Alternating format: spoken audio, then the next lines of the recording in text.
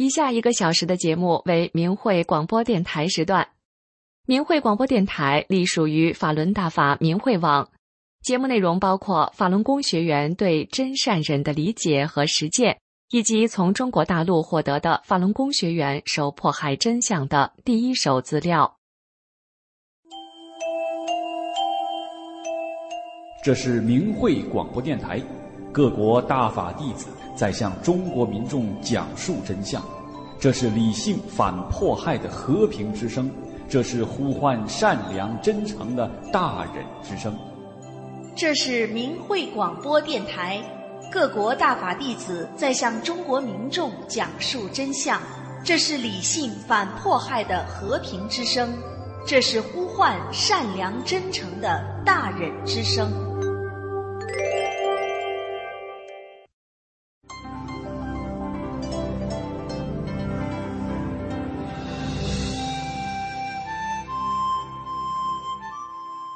人心生一念，天地尽皆知。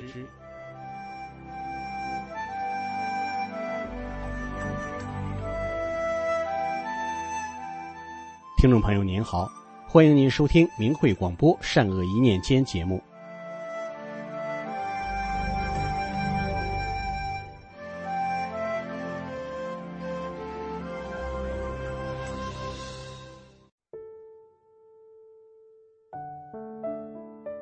俗话说，积善之家必有余庆，积不善之家必有余殃。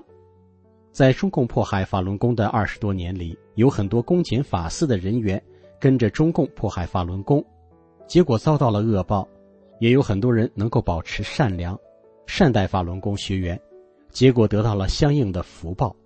下面我们就一起来听听湖南法轮功学员张卫民讲述的真人真事。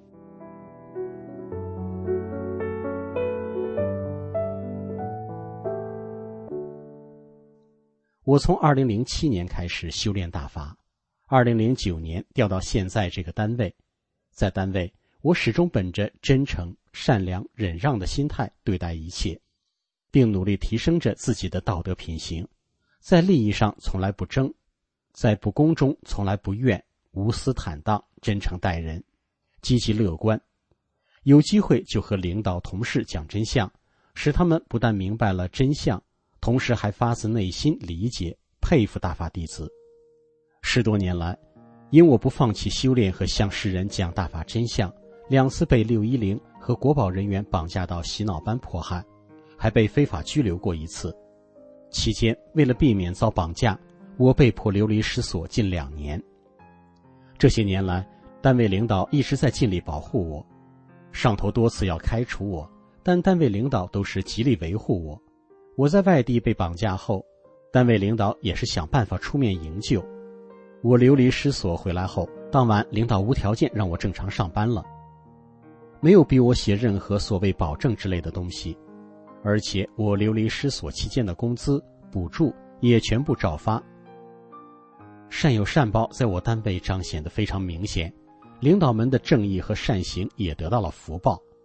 这些年，我单位不但没有因为我修大法而受到什么不良的影响，相反，单位绝大部分领导一批一批被上调或升职，被提拔和上调的同事更是非常之多。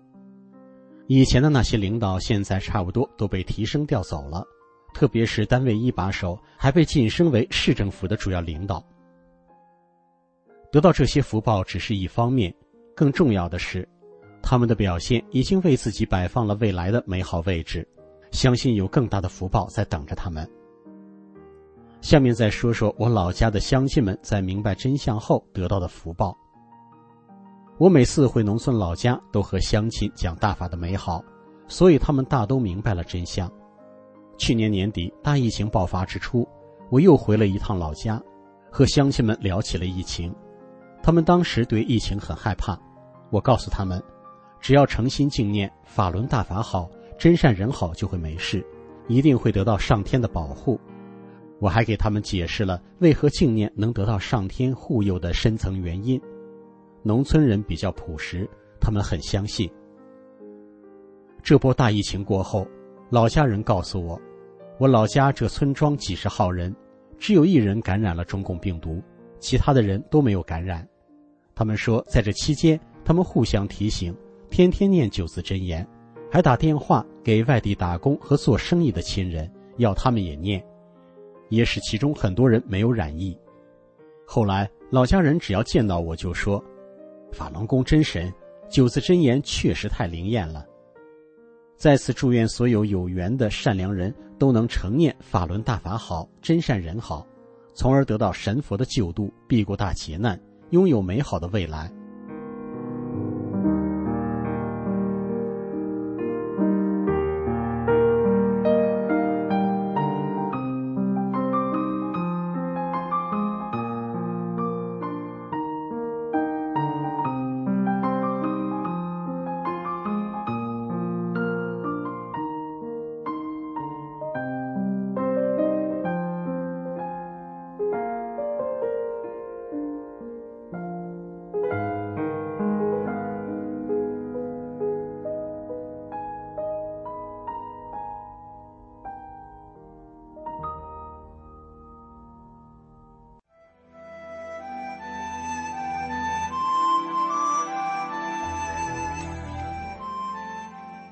听众朋友，今天的善恶一念间就到这里了，感谢您的收听。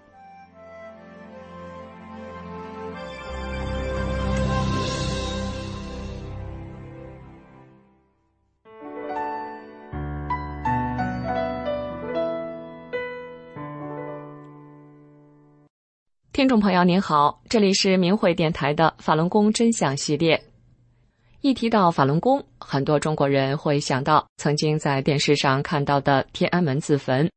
那么，修炼法轮功的人真的会做这样的事情吗？作为一名法轮功学员，我想告诉您的是，当年的天安门自焚是中共为了让民众仇恨法轮功而自导自演的残害生命的惨案，嫁祸法轮功。法轮功是佛法修炼，明确禁止杀生和自杀。一个真正修炼法轮功的人是绝对不会去自焚的。当时的自焚事件发生时，在90秒内，警察携带了大量的灭火器、灭火毯出现在画面中。去过天安门广场旅游的人都知道，从来没有见过背着灭火器巡逻的警察。那么，他们怎么可能有这么快的速度携带设备到达事发现场呢？当时事发仅2个小时，新华社就向全世界发出了英语新闻，声称自焚者是5名法轮功学员。您可以用自己的智慧想象一下，在中国那种层层上报的官僚体制下，突发事件仅仅过了2个小时，就以英语新闻的形式向全世界播报，您觉得这可能吗？唯一的可能就是这一切都是事先策划好的。后来通过对天安门自焚的录像进行慢镜头播放和分析，人们发现在这场事件中，当场失去性命的刘春玲不像被焚烧致死，而是被一个军警模样的人用灭火器打死的。自焚画面中的那个王进东衣服都被烧着了，可是他2腿中间的装汽油的绿色塑料雪碧瓶子却完好无损。而在这个画面中有远镜头、近镜头，还有特写，并且录下了清晰的声音。试想一下，一个短短几分钟的突发事件，怎么会被录制得这么完美呢？显然，这是摄影师做好了准备才能做到的专业拍摄。后来，据跟刘春玲住的一个很近的邻居说，从来没有听说过刘春玲练过法轮功。刘春玲和丈夫离婚后，带着继母和女儿思颖到开封打工，生活很拮据，经常发脾气，打孩子。后来几天不见他们母女俩，电视里却说他们因为练法轮功去天安门自焚了，真是可笑。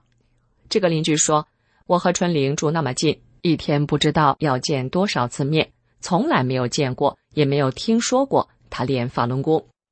那时候法轮功在我们开封几乎是家喻户晓，我们苹果园区就有，那些老太太大清早的听着录音机练功，路旁都有，却从没见春玲去练。再说了，春玲当时生活都顾不着了，哪有闲心去练功啊？所以这个什么自焚，在我们那个居住区都知道是假的，春玲是被人骗了，被人害了，真可怜。邻居说，还有一件事更让人怀疑，大概是自焚后的几天，警察去春玲家搜查，我和那几家邻居都在场，大家都很惊奇地发现，警察从春玲屋里搜出了估计有10多万现金，都是100元成捆的。在场的邻居都议论纷纷，春玲这么穷，哪来这么多钱？平常吃穿都俭省得很，居然在家里放了这么一大堆现金。现在想想，那可能就是春玲母女的买命钱啊！人被骗了，被不明不白的整死了，脏钱又被党拿走了，这才是吃人不吐骨头啊！听众朋友，追查迫害法轮功国际组织通过可靠途径也已经查到，参与自焚的所谓的王进东是由一名现役军人扮演的。中共为了欺骗中国人，竟然将这个阴谋者制造的栽赃伪案写入中小学校的教科书、考试题，目的就是给全中国的人制造对法轮功的恐惧和仇恨。我不知道您是在什么时候通过什么方式知道这个天安门自焚的，但是今天我想告诉您的是，天安门自焚是中共为了镇压法轮功，进而让人们仇恨法轮功，自导自演的伤天害理、残害生命的黑戏。今天的法轮功真相节目就到这里，以上为您带来的是中共自导自演的天安门自焚。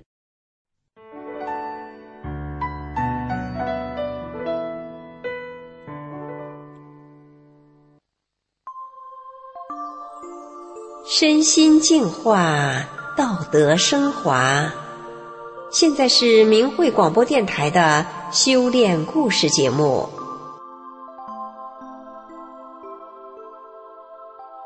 俗话说，夫妻本是同林鸟，大难临头各自飞。这对夫妻却经历了不止一次的人生艰难，这是充满善与坚忍的故事。让我们一起来听听这个故事。丈夫21岁那年在工厂上班出了事故，那时我们刚结婚不久，他人被卷进机器，胳膊折了好几节，手都碎了，周围的人都料定丈夫不死也得残废。丈夫被送去市里骨科医院抢救，经专家会诊，决定锯去丈夫的胳膊，以免溃烂和全身细菌感染。当时婆家的人都吓坏了，觉得那么年轻的我肯定不跟丈夫过日子了。但我却哭着说，他就是残了，我也伺候他一辈子。我又给大夫跪下，苦苦哀求说，千万要留下他这只胳膊，哪怕只做个样子，他太年轻。我的举动感动了大夫，大夫向我们家属说清了留下胳膊可能会出现的后患。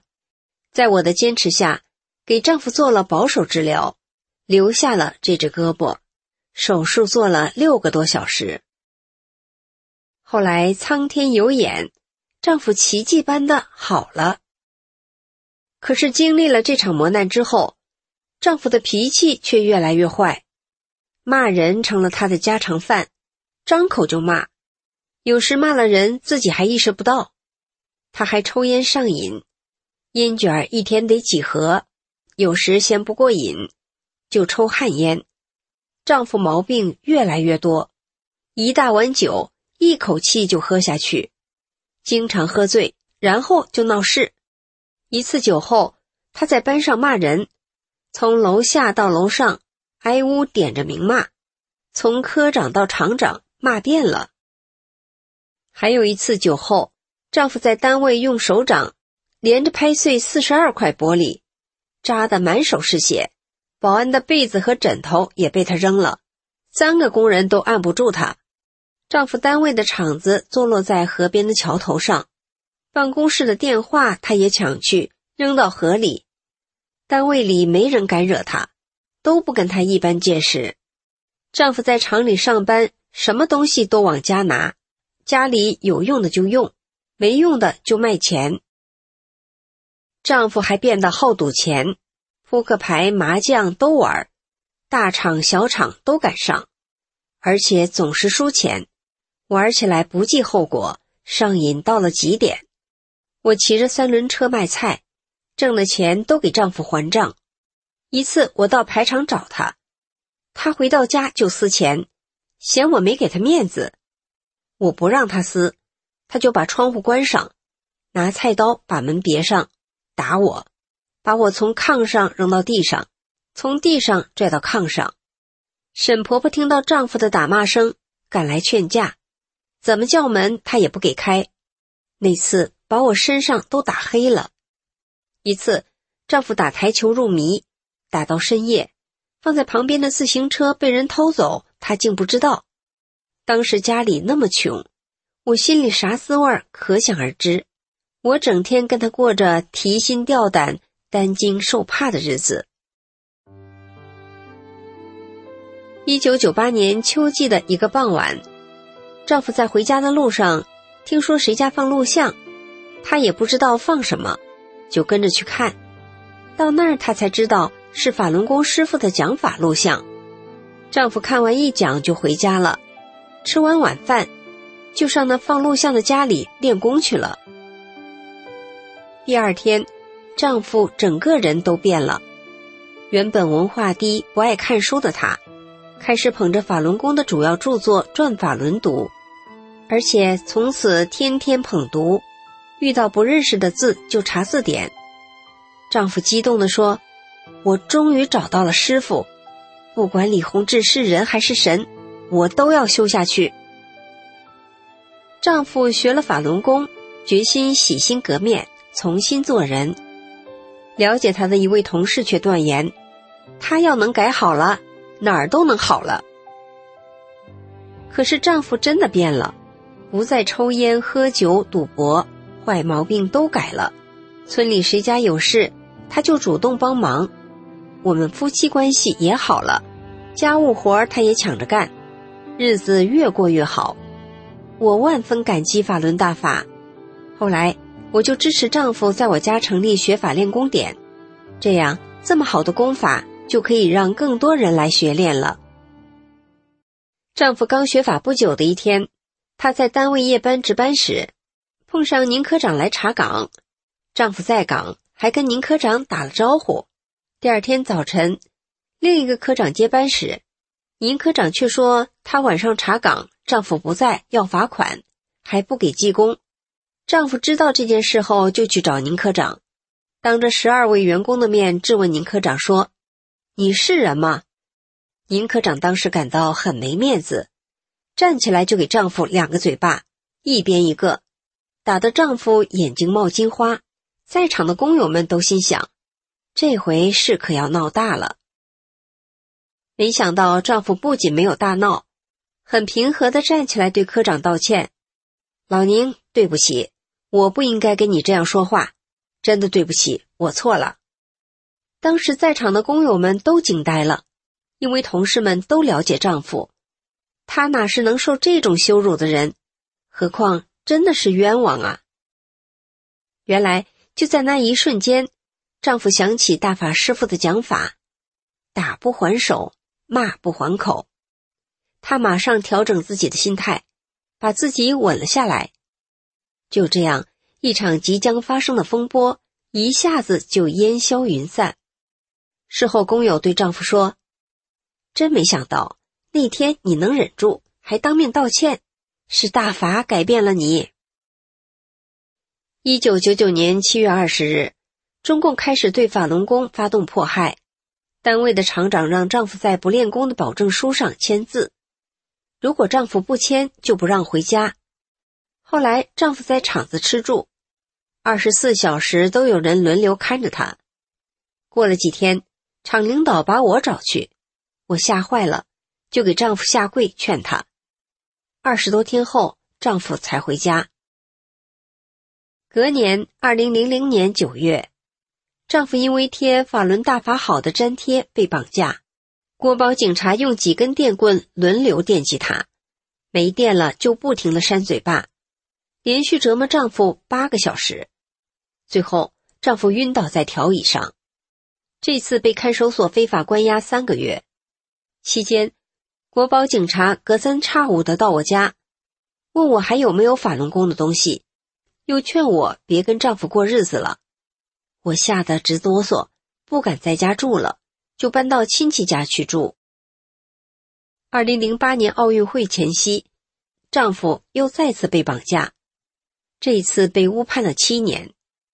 这时村里很多人都议论，这回我准要改嫁了。而我心里清楚，法轮大法好，是大法改变了我丈夫，让丈夫重新做个好人，是江泽民的打压政策错了，造成丈夫的冤案，我咋能在他落难时弃他而去，让他雪上加霜呢？丈夫被非法关押6年多，这期间我靠打工挣来的工资维持生活，还经常奔波到监狱去探望丈夫。我孤身一人在家，经常以泪洗面，哭得眼睛看东西都模糊。我6年中没买过一次肉，没吃过一顿饺子。别人过年欢欢喜喜，我把自己关在家中落泪。我的坚守和善良渐渐地感动了村里人，乡民们又开始了看笑话到理解，由同情到帮助我。村里评改时对我家补偿款不公，村民主动签名为我作证，谴责对我家不公正的对待。丈夫出狱回家后，洗衣做饭收拾房间样样抢着干，我是苦尽甘来。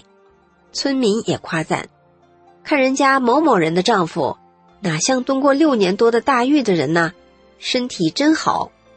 丈夫现在红光满面，腰板挺直，别人还穿很厚的衣服时，他就穿短袖衫。快20年了，没吃过一粒药，这是用多少钱都买不来的健康啊！在此，我感谢大法师父，是大法将满身恶习的丈夫变成彬彬有礼、宽厚善良、人见人夸的好人。也感谢所有在苦难中曾经帮助过我的法轮功学员。听众朋友，人生本有高低起伏，但是这位善良妻子所经受的一些苦难，是不是本应也可以避免的呢？幸好深受感动的村民们对这位妻子的协助与声援，也证明善良在这个世界上依然在继续传递中。今天的故事就到这里了，我们下次节目再见。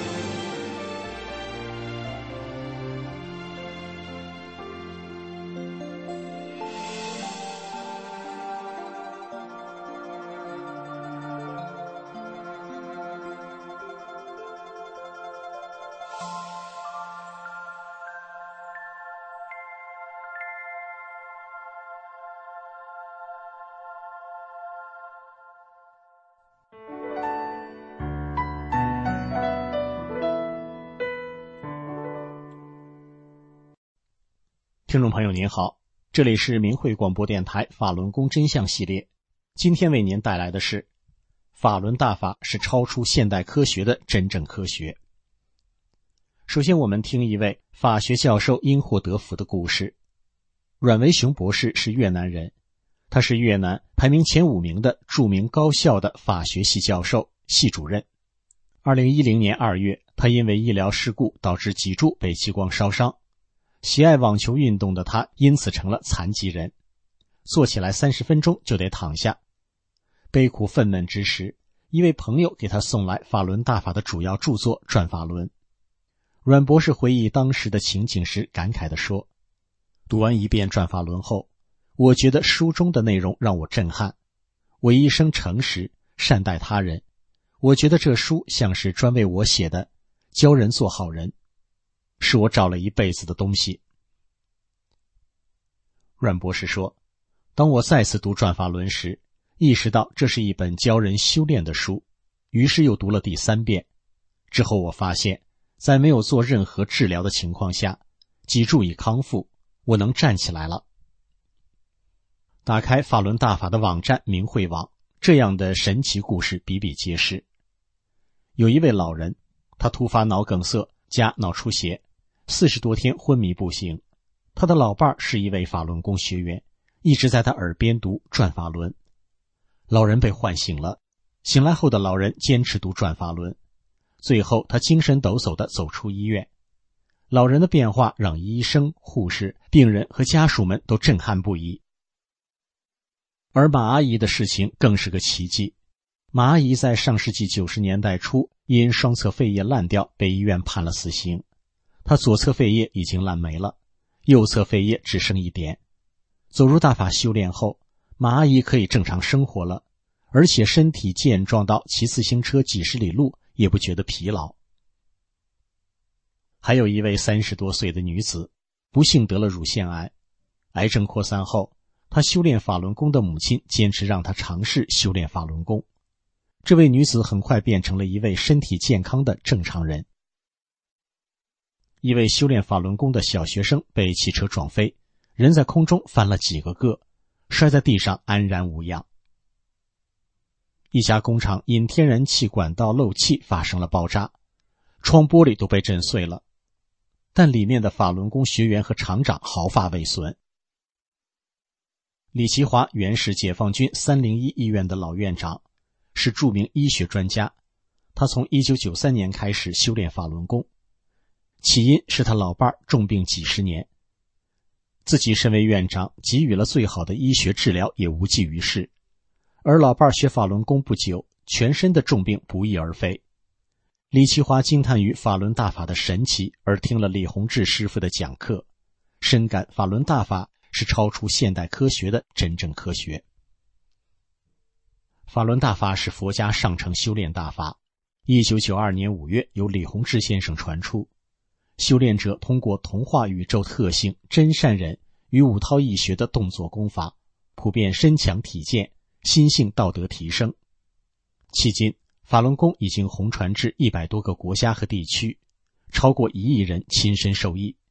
早在1998年，在北京、武汉、大连及广东分别由当地医学专家针对上万名修炼法轮功的群众，总共组织了5次医学调查。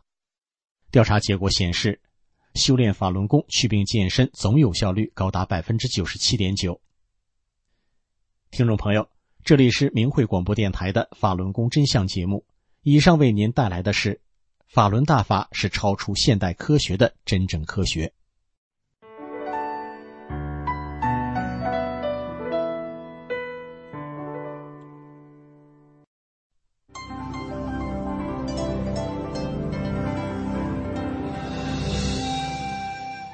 人心生一念，天地尽皆知。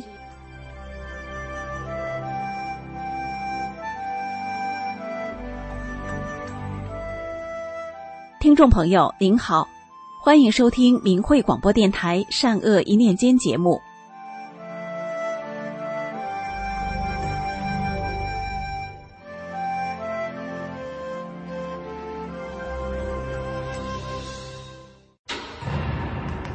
1999年7月20日，中共江泽民集团开始疯狂迫害法轮功后，中共媒体，尤其是中央电视台，开足马力对法轮功全面抹黑。央视的新闻调查、焦点访谈、今日说法和讲述电视栏目，更是不遗余力地诽谤污蔑法轮功及其创始人，毒害了不了解真相的民众，煽动民众对法轮功的仇恨心理。制造抹黑谎言、煽动仇恨的央视媒体人遭恶报的有多少呢？他们是实实在在实施江泽民迫害法轮功的抹黑宣传，散播谎言，是害人者，到头来也害了自己。据不完全统计，央视媒体人遭恶报的有22人，他们是罗京、陈蒙、李东升、肖小林、张海潮、方静、沈丽、赵忠祥、赵贺、李毅、李勇、王欢、沈旭华、陶伟、边策、郭振喜、田立武、芮成刚、方明、邱媛媛、陈曦、马翩然。罗京，男，中共党员，央视新闻联播主持人，新闻编辑部副科长。中共开始迫害法轮功后，央视24小时播报抹黑法轮功的谎言，罗京非常卖力，欺骗观众，挑起对法轮功及其创始人的仇恨，其毒素至今犹存。2008年7月，罗京患淋巴癌，2009年6月5日早晨死亡，时年48岁。陈蒙，男，中共党员，毕业于哈尔滨工业大学，1985年进入央视，担任记者、制片人。2001年1月，任央视新闻评论部副主任，主管节目《实话实说》新闻调查。央视播放的天安门自焚事件电视录像片，陈蒙是制片人，他还制作专题片，欺骗很多被非法劳教的法轮功学员。2008年1月，陈蒙任央视新闻中心社会专题部副主任。2008年12月24日，因患胃癌死亡，时年47岁。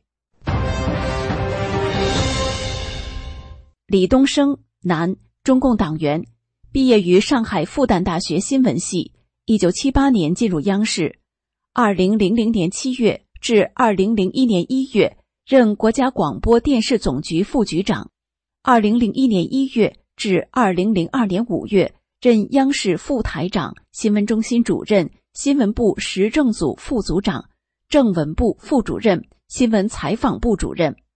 天安门自焚事件的电视录像片是在李东生的指使下由陈蒙制作，毒害了众多民众，洗脑毒素至今没有清除。李东生2011年2月任中央防范和处理邪教问题领导小组副组长、中央610办公室主任、公安部副部长、党委副书记、中央政法委员会委员。2014年6月30日涉嫌受贿罪被查。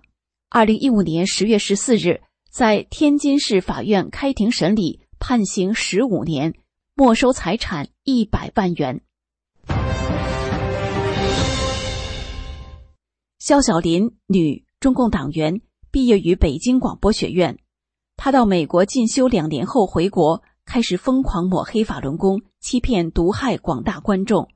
由她亲自参与抹黑法轮功的电视台节目包括《今日说法》、讲述、焦点访谈、新闻联播。2017年6月28日，肖小林死于结肠癌，时年54岁。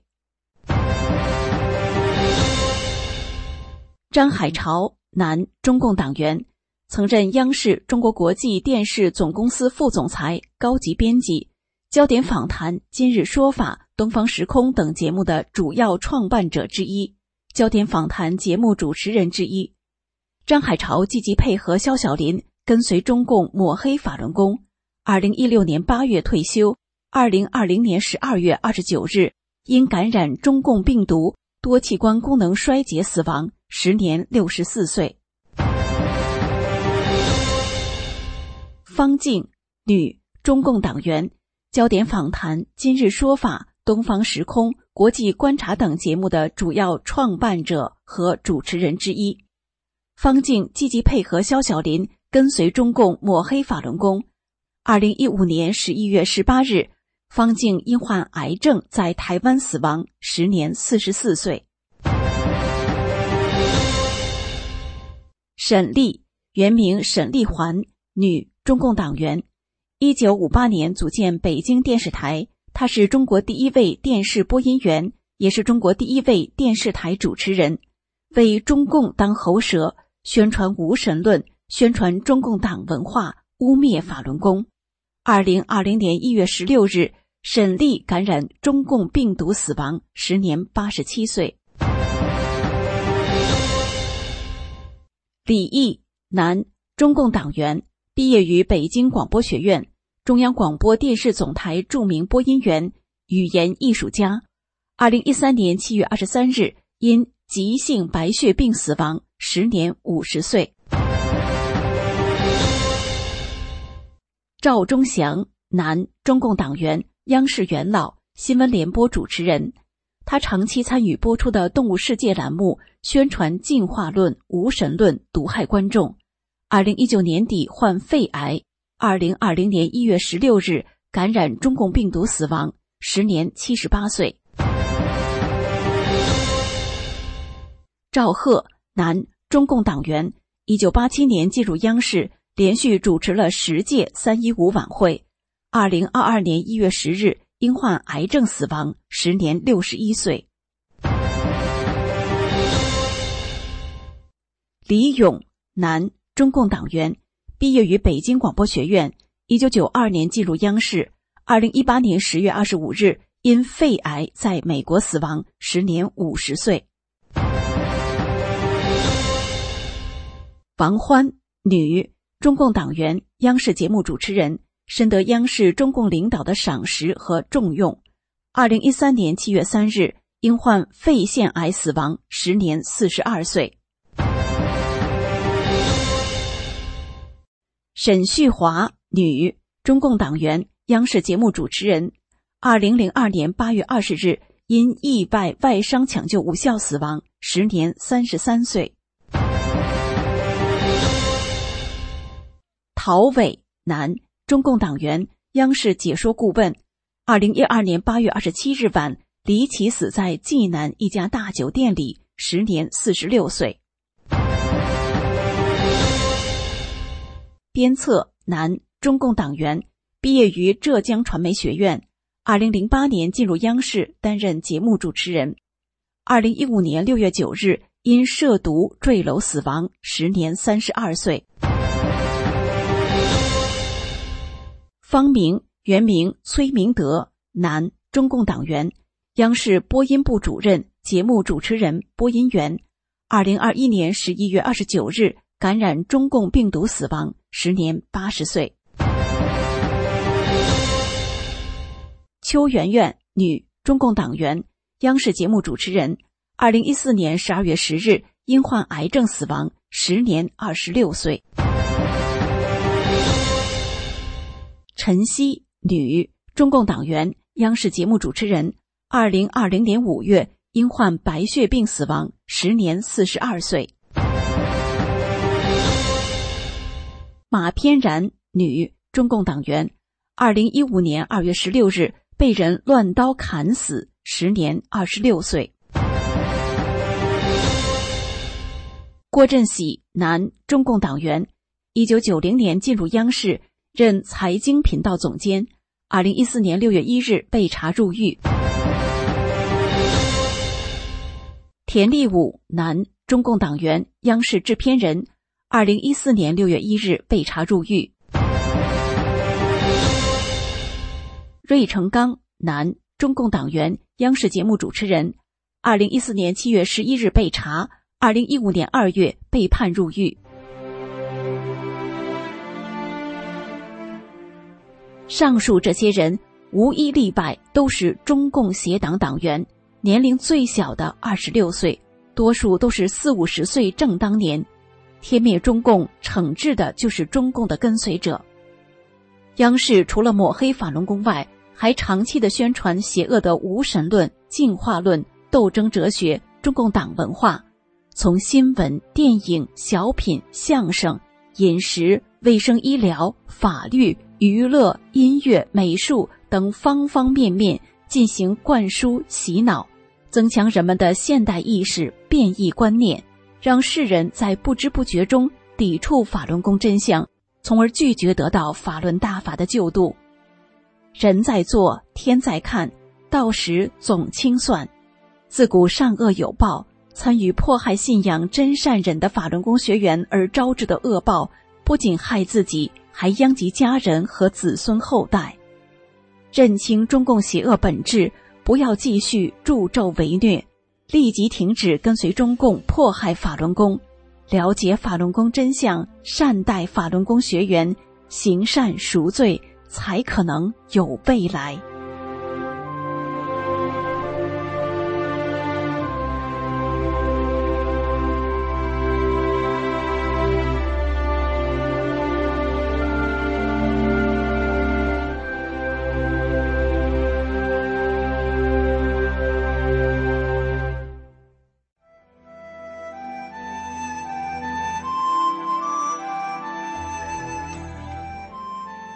听众朋友，今天的善恶一念间就到这里，感谢您的收听。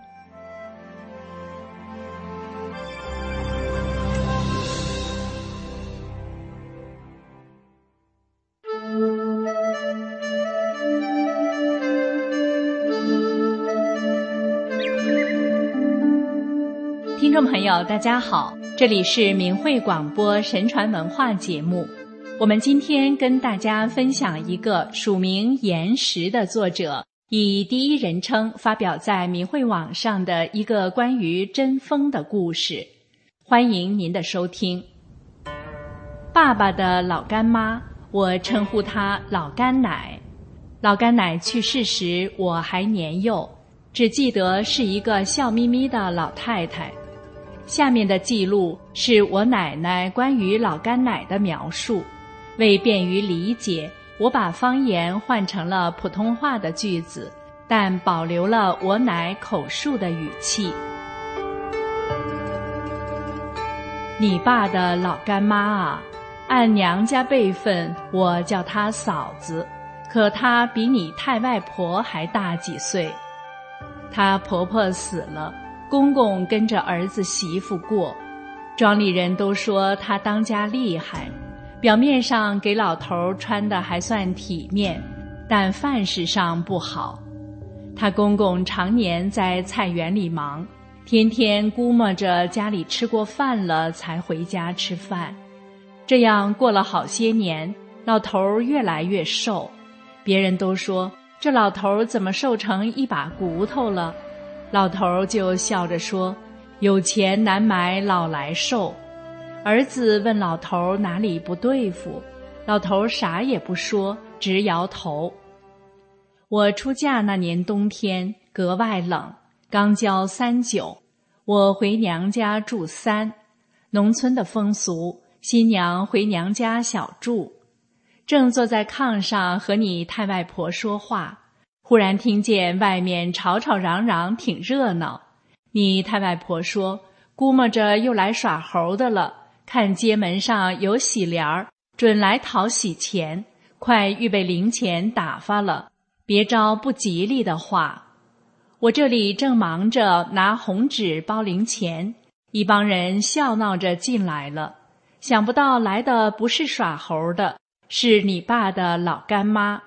那时候我还没孩子，更想不到以后他给你爸当干妈。他也不说话，自顾自走到厨房，跟自家人似的拿出碗，从水缸里舀出凉水就喝。跟来的孩子笑着大声数数，1、2、3，还是3口。他到厨房里的时候，我和你太外婆就跟进去了，见他大冷天3口喝下去半碗凉水，都吓了一大跳。他喝完又舀水把碗洗了放好，对着你太外婆就磕头，嘴里叫着，婶子，谢谢你的水给我净心了，我亏待公爹，犯了大错，天上的神罚我，让我喝全村各家的凉水净心。我错了，你原谅我，我就起来；不原谅我，我就跪着。你太外婆吓得哆嗦，不敢说话，她就在地上跪着不动。我正不知道怎么好，跟来的孩子们喊着说，快说原谅，她就起来了，家家都这样，走了大半个庄子了。我赶紧边说原谅，边要拉她起来。她摇摇头说，妹子说了不算，得婶子说话。你太外婆就赶快说，原谅原谅，快起来。她又磕了一个头才起来，嚷着要去别家喝凉水净心磕头。我这才看见她光着脚，头发也梳成唱戏的样子，古代的发式，身上穿着粗布白单裤白布衫。那可是39天啊，孩子大人都里3层外3层，她穿着单衣，还挨家挨户喝凉水。你太外婆忙拿一件棉袄给她披上，她一把甩开，大声喊着不要，说天神罚她，不让她穿暖和了。跟着来的人都说，他家人想把他送医院，可是几个壮劳力都抓不住他，只好由着他。那天他光着脚，穿着单衣，跑遍全庄，每家不落，都喝了半碗凉水，磕了头。等他从最后一家出来，太阳刚落山，他在街上吆喝，该回家烧饭了，今天给俺爹擀面吃，再握2个大鸡蛋。跟着看热闹的人说，他一回到家，洗洗手就和面擀面，煮面时还握了2个鸡蛋，面好了，双手捧给他公爹吃。家里人看他做饭还是那么麻利，也不凄惶了，都坐下吃饭。他等别人吃完，把剩菜汤喝了，嘴里还说，先前让公爹吃剩饭，我错了，我还。收拾完锅碗，他又从家里往出跑。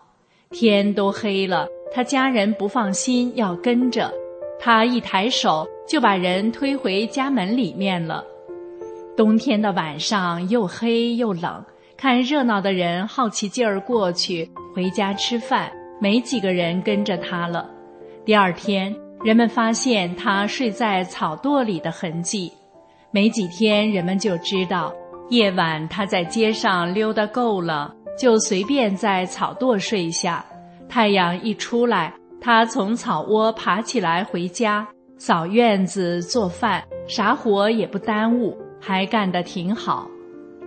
农村冬天常有小偷偷牛羊猪只，因为他晚上穿着一身白在街上走，小偷都不敢去他们庄上偷盗了。春天一到，农活开始了，他挑粪锄地，先前嫌脏不沾手的活抢着干，干活也不分自家的人家的，干不完不撒手，谁也拦不住。没有活要干的时候，他就疯跑，不管刮风下雨，夏天大毒日头底下，冬天大雪天里，越是天气恶劣，他越往出跑。看路上有碎石砖头，就捡起来放不碍事的地方。来了要饭的，他领回家，拿干粮给人家吃，要几个给几个。要是光这样还不算很疯，可怜他作践自己，那最糟的别提了。冬天脚都冻裂了，还那么光着不穿鞋，他从雪地里走过去，都能留下2串血印子。大风大雪天，路边的驴粪蛋儿冻得石头似的，他拾起来啃着吃，谁也夺不下来，还说是吃炸丸子香。谁家骡马拴门外，他看见畜生撒尿，就跑过去用手捧着喝。庄里人可怜他，都不敢把骡马拴外面了。他家里人又心疼又难过，把他锁屋里，不让他出去，都不知道他怎么开的锁。锁门的人刚一回头，他已经站在门外了，拿多粗的绳子都拴不住，铁链子也没有用。逢年过节吃顿好的，给他个鸡腿，他转身喂了邻家的狗。他疯成这样，有时候说话可一点不傻。过年时端端正正坐着，等2个儿子给他磕头，等儿子磕完头，还教训儿子做人不要学他以前的样子，话说得头头是道。他天天穿着那一套白单裤白布衫，谁也没见他洗过，总是白白的，一点脏印儿也没有。要是不干活，天天在屋里坐着，衣服不脏也不算太蹊跷，可他啥脏活累活都干呢。整整疯了3年，到了他3年前发病的那天下午，他一下子就好了。家里人见他收拾完锅碗，没往外跑，而是自己烧了一锅水，洗头洗澡，然后换上先前的衣裳，穿上鞋袜，自己又把头发剪去一截，梳成原来的样子。庄上人都说他不疯了，老头的福享到头了，又该吃剩饭了。没想到他对待公爹跟疯的时候一样好，不光待老头孝顺，待谁都和和气气的了。有不懂事的人问他，记不记得以前啃驴粪蛋儿、喝马尿的事？他只是抿着嘴儿乐。要换了别人，这样被人揭短，早骂上了。你爸刚满月就得了病，我吓得不行。你爷爷请当地最出名的大夫给看，人家不给开药了，只说还年轻，再生一个。我哭得不行，你爷爷只好送我和你爸到你太外婆家。刚坐下，你爸的老干妈就来了，没等我们开口，他看了你爸一眼就说，让这小娃认下我这个老干妈，给我当干儿子吧。说着双手捧起你爸的头，刚吹了3口气，你爸就哭出声来。我和你爷爷知道有救了，连声答应让你爸认他做干妈。他笑着说，别嫌我这干妈老，我能活到干儿娶媳妇生孩子。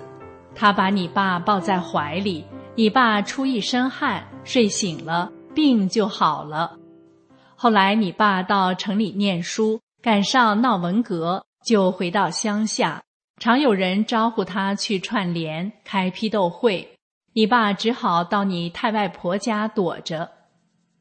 有天晚上，老干妈到你太外婆家嘱咐你爸，过3天就有人要砸庙，你可千万别去。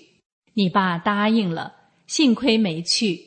砸庙的人回家个个头疼的撞墙，领头的还让不知哪儿跑来的疯狗咬了，得了疯狗病，不出10天就死了。老干妈也不让自己家的孙子孙女们掺和砸庙、抓人游街那些事儿。后来政府让考大学了，他的孙子孙女们都考到城里去了。那年6月初2，按风俗要用当年的新麦子做的馒头拜干妈。你爸和你妈去拜干妈，你太淘气，没带你去，让你跟奶奶留家里。你爸妈刚到，你老干奶在他家街门口说你爸，去把我干孙接来，干孙不来，不让你们进门。你爸只好回来把你抱过去。以上是我奶奶的讲述，下面的事是我自己的记忆。那天我正在玩泥巴，被我爸爸喊回家洗手洗脸，又换了件新衣服。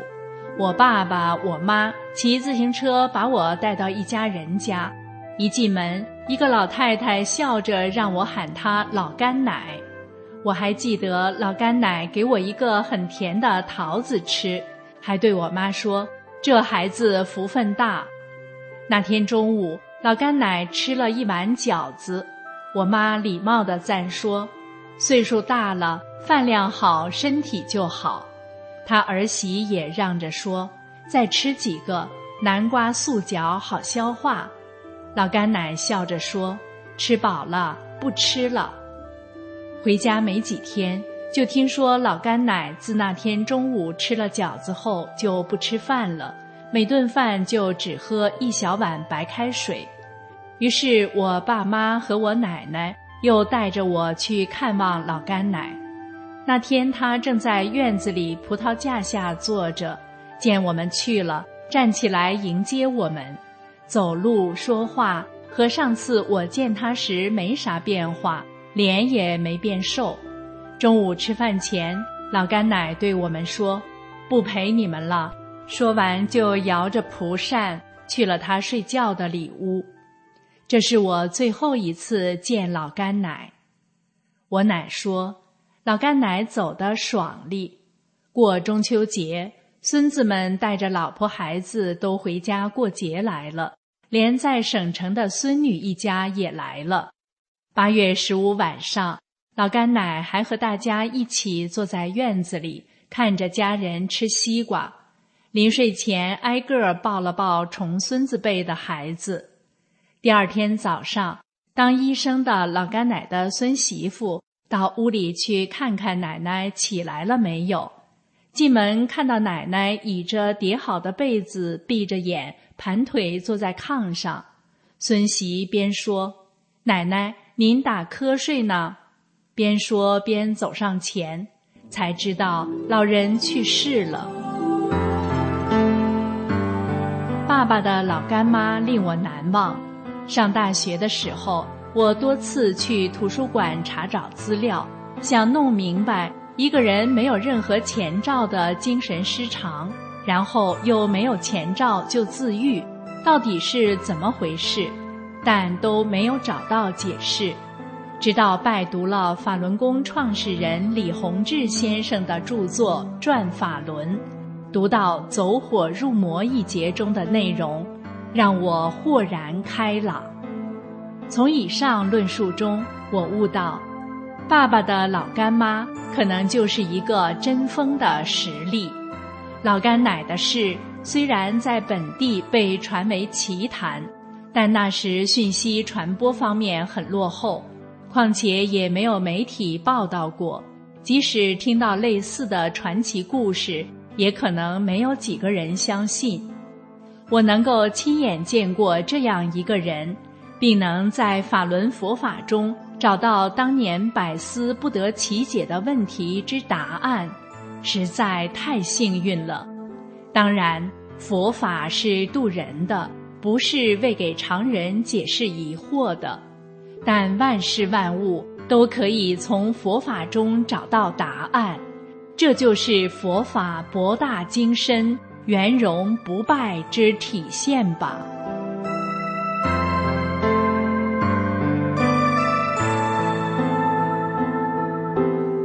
故事讲完了，我们今天的节目到这里就结束了。谢谢您的收听，我们下期节目再会。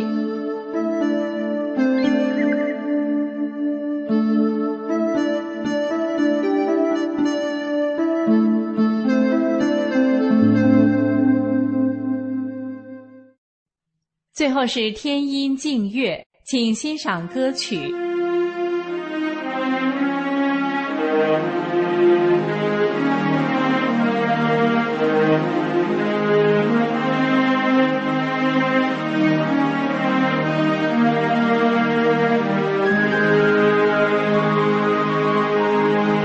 红尘苦海，众生何处来？来去匆匆，真谛谁明白？花开蝶满园，花落各飞散。春绿秋黄，世事无常总变幻。问那东流水，问那来去的雁，他们说都是为了等一天。轮回数万年，因缘连出缘，大穷之主下人间。慈悲苦度，大法红传，为了今天等万年，等万年，等万年。各位听众朋友，这里是明慧广播电台对中国大陆的广播时间，我们的收听时段是北京时间每天下午5点到6点。更多节目可以通过破网软件到明慧电台网站收听，网址是 mhradio.org。 今天的节目就为您播送到这里，感谢您的收听，我们明天同一时间再会。